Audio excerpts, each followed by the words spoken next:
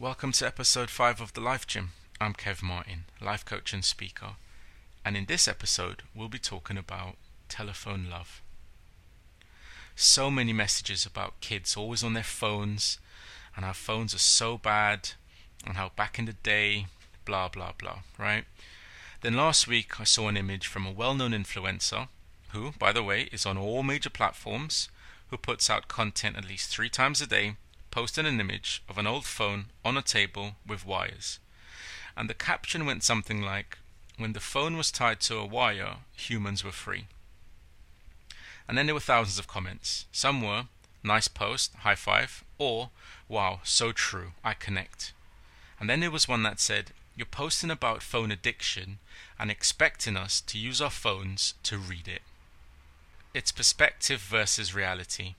The truth is, everyone on social media, when they post, is attention trading.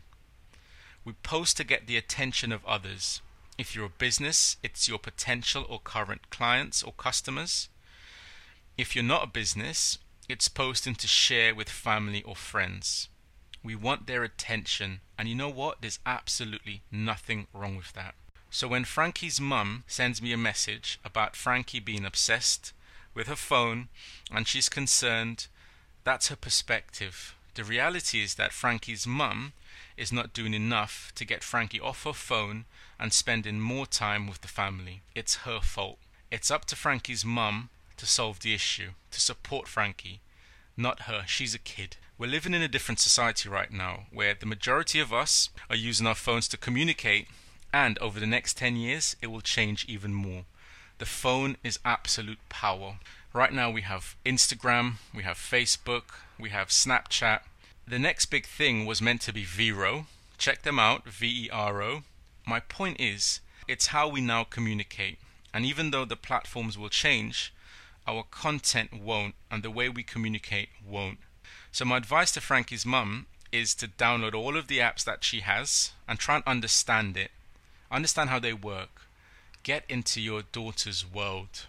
Change your perspective by changing your actions, and you will see a different result. No one really needs a laptop anymore. In some situations we do, but mostly we don't. And also gone are the 9 to 5 work days. Right now, your boss wants 24-hour access to you. So if you receive an email at 8 p.m. on a Friday night, they expect a reply, because they expect you to have work email on your phone. And if you don't, you'll be asked the question, why haven't you responded to my email? When you go to dinner and you see a couple sat on their phones, is it sad? Or is it that they don't get along? Or is it that they've just had an argument? Or is it that they just don't belong together? Perspective versus reality.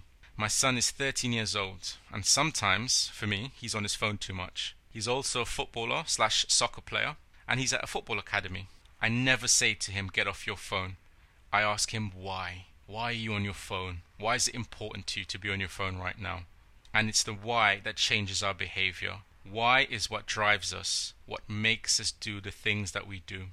My conversation with him goes something like this. "Milan, why are you on your phone?" Silence. He looks slightly confused. Then I ask him, "Milan, what's your dream? What's your dream? You've told me this so many times." And then he responds, "To be a footballer, Dad." And then I ask why. "Because I love the game. I love the football. I love the emotion that shows up during each and every game." "Good," I say to him. The next question is, what's more important to you right now, Milan? Is it being on your phone, or is it going for a run?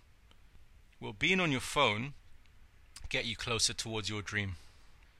It's not about the phone. It's about our actions, our routines, our choices. Phones are the future, and so is the person using it. They create what's next.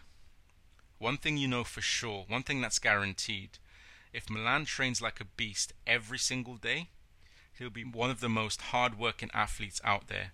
But we also know that friendships or his relationships will suffer because he's spending too much time training. If he spends more time on social media or Fortnite, we know for sure he'll be one of the best Fortnite players out there, doing all the crazy dances and getting all the kills and all that jazz. But we also know that something suffers. His football, his soccer suffers, 100% guaranteed.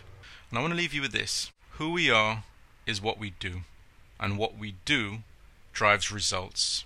always remember that it starts with the why. The why is the most important thing. When you're speaking to your children, you're speaking to your colleagues, you're speaking to your friends, your family, don't just give blanket statements. Don't just assume. Don't just come in with your perspective. Take a meta view. Hover over the top and understand a little bit more why. Ask open-ended questions. So when we talk about the phone being so influential on our kids, is it the phone or is it we don't understand how the phone operates, how powerful it is? Is it that we don't understand the behaviors that are driving our young adults today? Thanks for listening to the Life Gym series every Tuesday at 7 p.m. Check us out on Facebook or Instagram by searching Kevin P. Martin or at kevinpmartin.com.